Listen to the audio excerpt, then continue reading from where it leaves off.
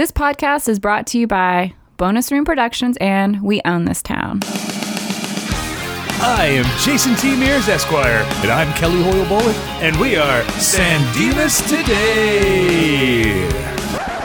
How's it going, Kelly? Pretty good, JT. I am no longer in my closet. I'm sitting here at my desk with this fancy new little podcast mic I got. So maybe it's making me sound better. I don't know. You sound like a man who had to cancel a very fancy vacation and then decided to use that money to buy a podcasting microphone for the quarantine times when you were podcasting about a movie series that is not your normal movie series that you would podcast about from home. You know, that's the kind of theory that I would expect in a movie script. Okay, perfect. Perfect. Dude, it's been a couple days. You've watched The Fast and the Furious. I did. The Fast and the Furious, I watched it in the AM. That tends to be my most attentive movie watching time. I'm going to tell you just right off the bat, I did find myself enjoying it, despite the terrible music. The music is so bad. It's so bad. I could look this up, but I don't care to. Normally, the thing that you and I go for here with Bill and Ted movies is like heavily researching stuff and really finding out what was going on behind the scenes. I don't want to do that for this music because it feels like it was either Limp Bizkit or Limp Bizkit wannabes. Sure. And that was like the entire film. Like I'm just going to assume it was the set list at Woodstock 99 where all the Yes. fires and the mayhem and assaults and everything took place. So Yeah. So I think you're accurate. I think they just took the set list from that and then transposed it over this. Okay, so at what point did you realize that Brian was a federal agent? You know, I'm going to be honest with you here. That is a detail I had known from seeing bits and pieces of the movie before. Okay. But essentially, when he opens his mouth and he sounds just like Johnny Utah, then Right. I know he's a cop. Right. I mean, this movie really is Point Break with drag racing. Definitely. I will also say that Vin Diesel, he kind of became lovable to me in that Patrick Swayze kind of a way, and I didn't see that coming.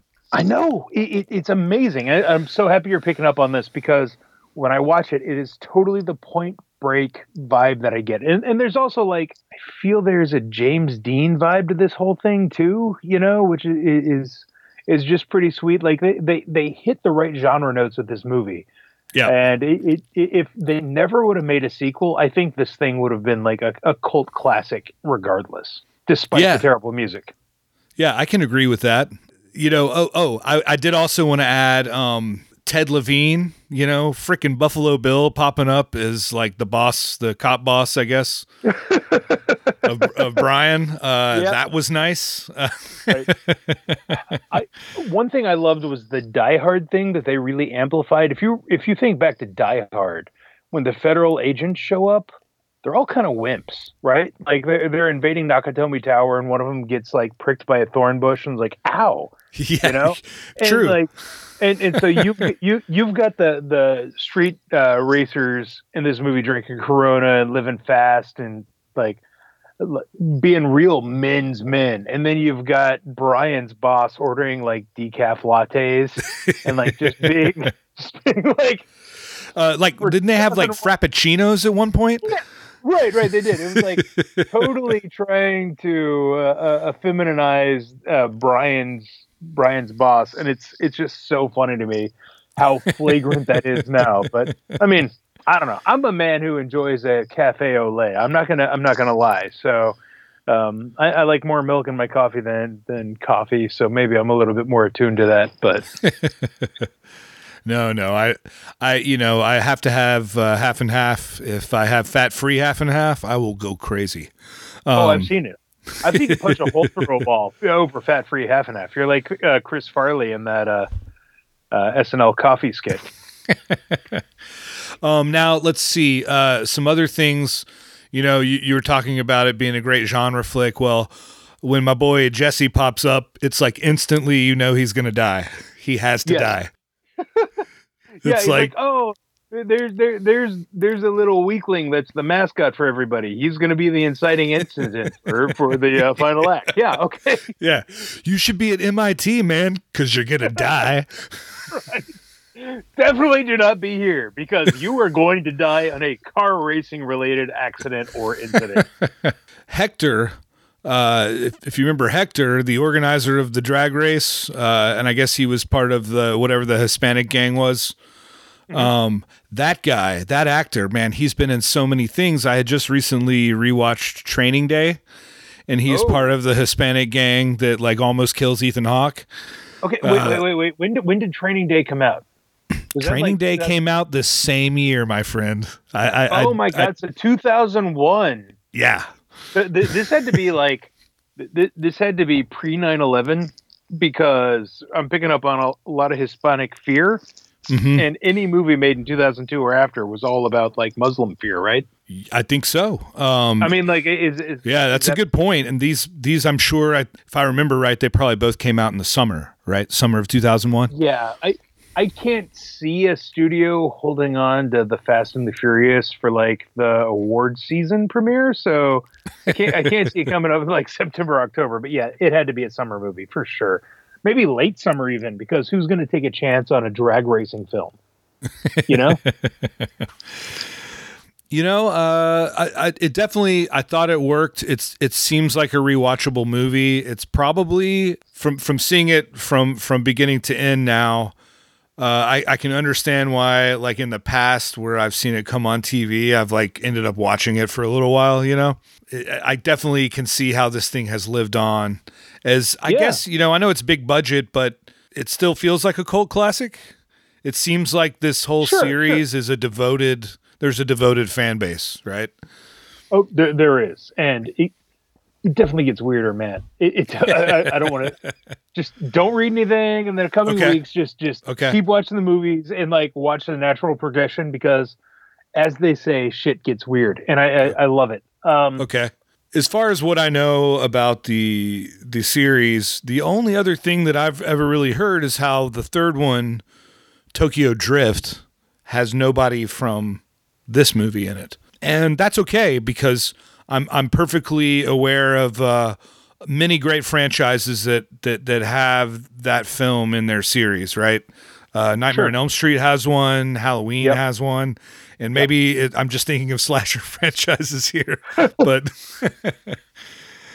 maybe a closer analog would be the Planet of the Apes series.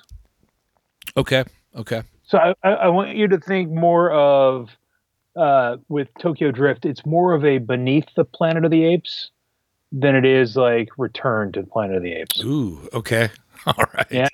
You're blowing my mind right now. We're a Bill and Ted podcast doing a podcast about the Fast and the Furious, and I'm referencing a deep cut for the Planet of the Apes franchise. So, man, all bets are off is all I'm saying. All right.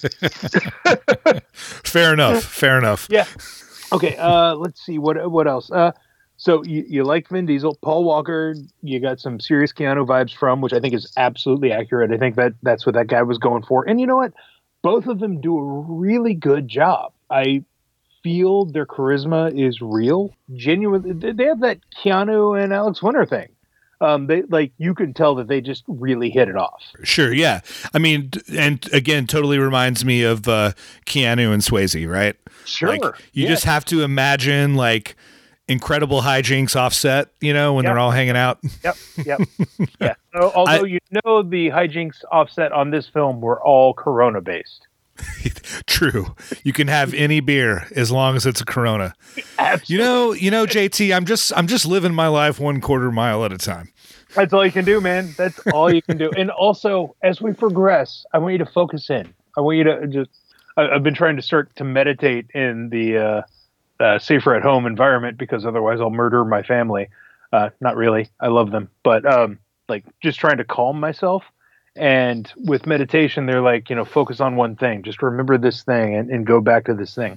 As we progress through this exercise of watching all of these movies, I want you to remember that Vin Diesel was essentially a drag racer and not an exceptionally talented driver. And also that his thing that he was doing was basically robbing truck drivers of DVD players. So hold on to that. Hold it in your core. Sure.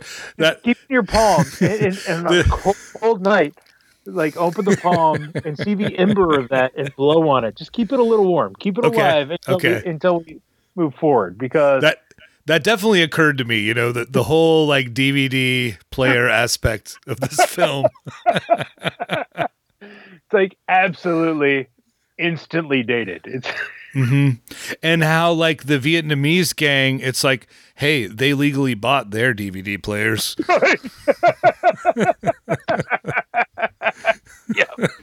Yeah. Just a lot of them. Right. Okay, so the ending.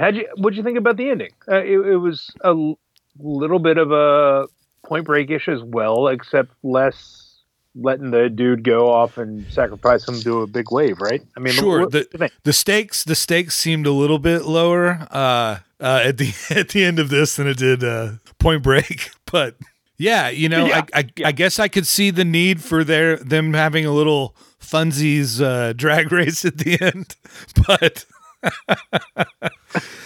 you know, I'm glad Vin Diesel survived.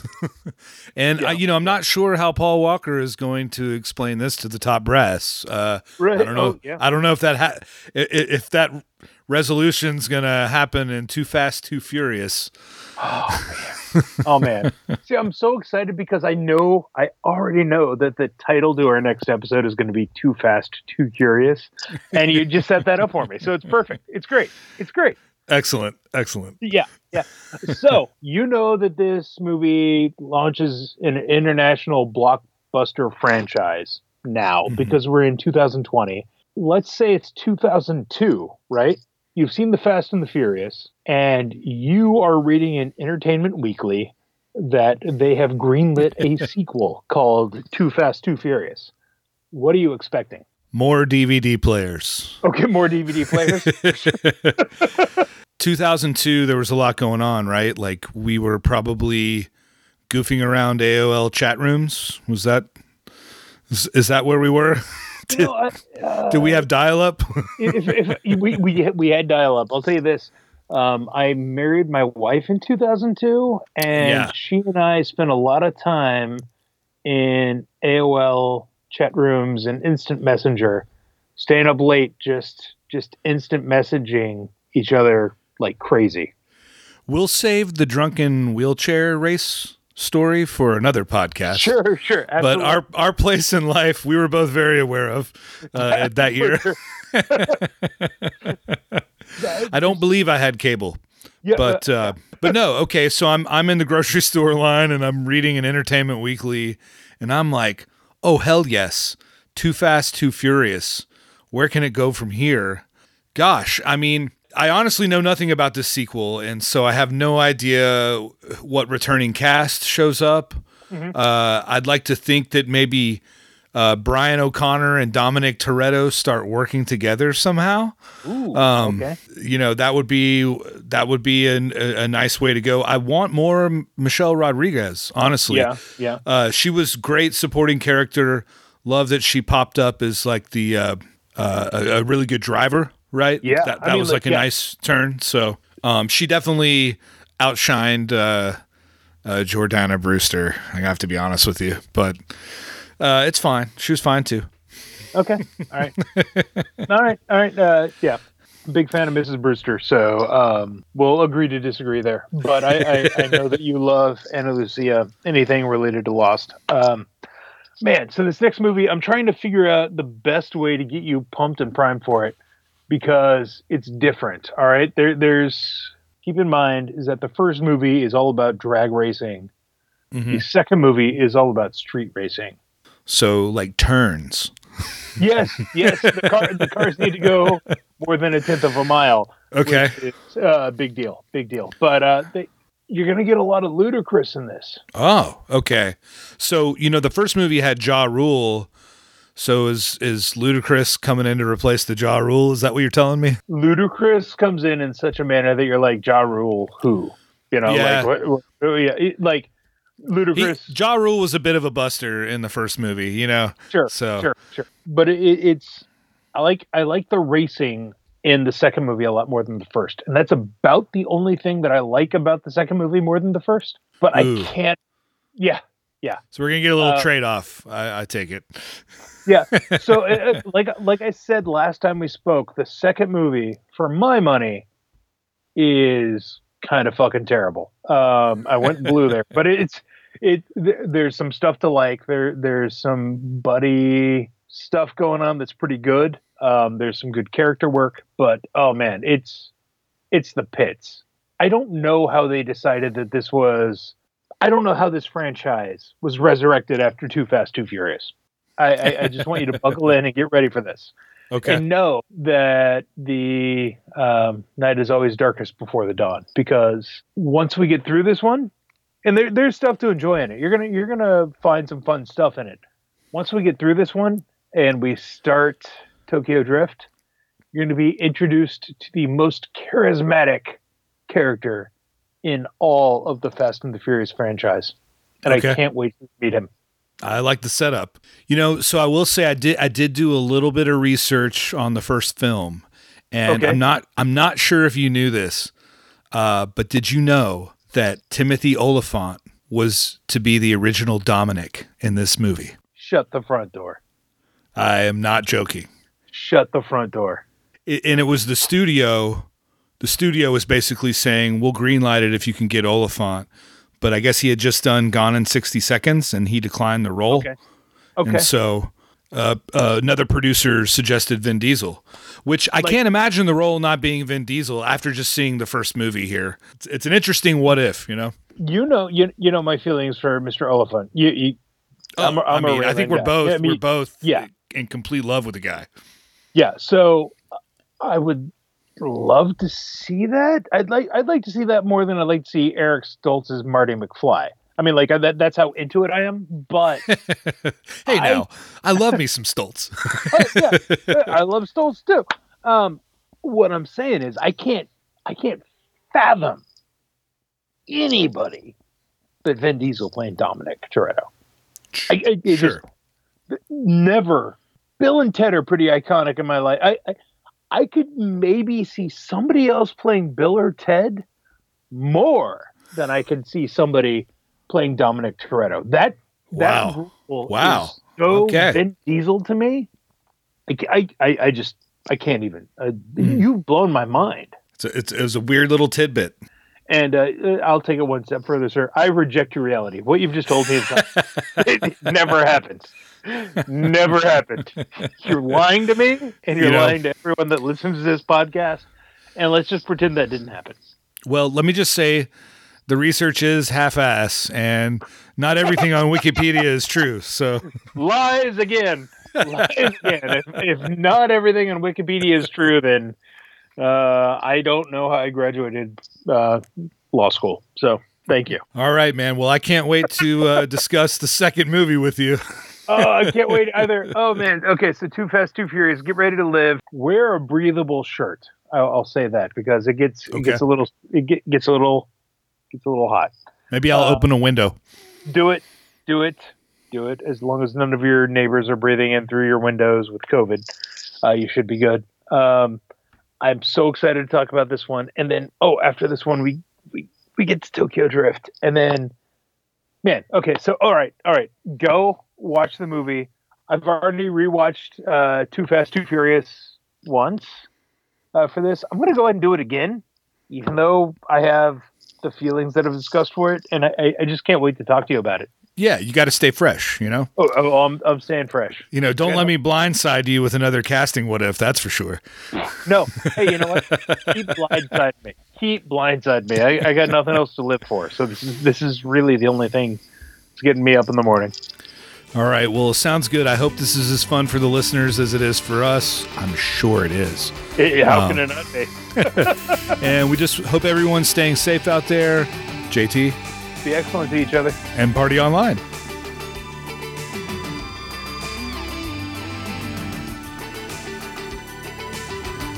I will say this. So the Tremors movies, the last two that they did, so they had major studio backing that ended up pulling out.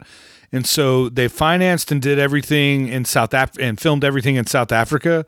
And Jamie Kennedy became a part of the franchise. Okay. So it's like Jamie Kennedy and Michael Gross like starring in the last two, and it's a lot of CGI and stuff. But it's like not the worst. Okay, the worst. No, like that sounds like a team coming together to creatively overcome some obstacles and make something interesting.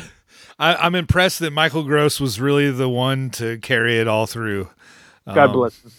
But the fourth movie is the worst one ever. It was one of the hardest movies I ever had to sit through because it's like an origin story. No. So it goes back 100 years. Nope. No. And everybody is like an ancestor of everybody. Nobody wants that. Let me ask you this. Does a worm ever eat Reba McEntire? Reba, sadly, just as Kevin Bacon, never reappeared in any of the movies after the first one. Fuck it. I'm out.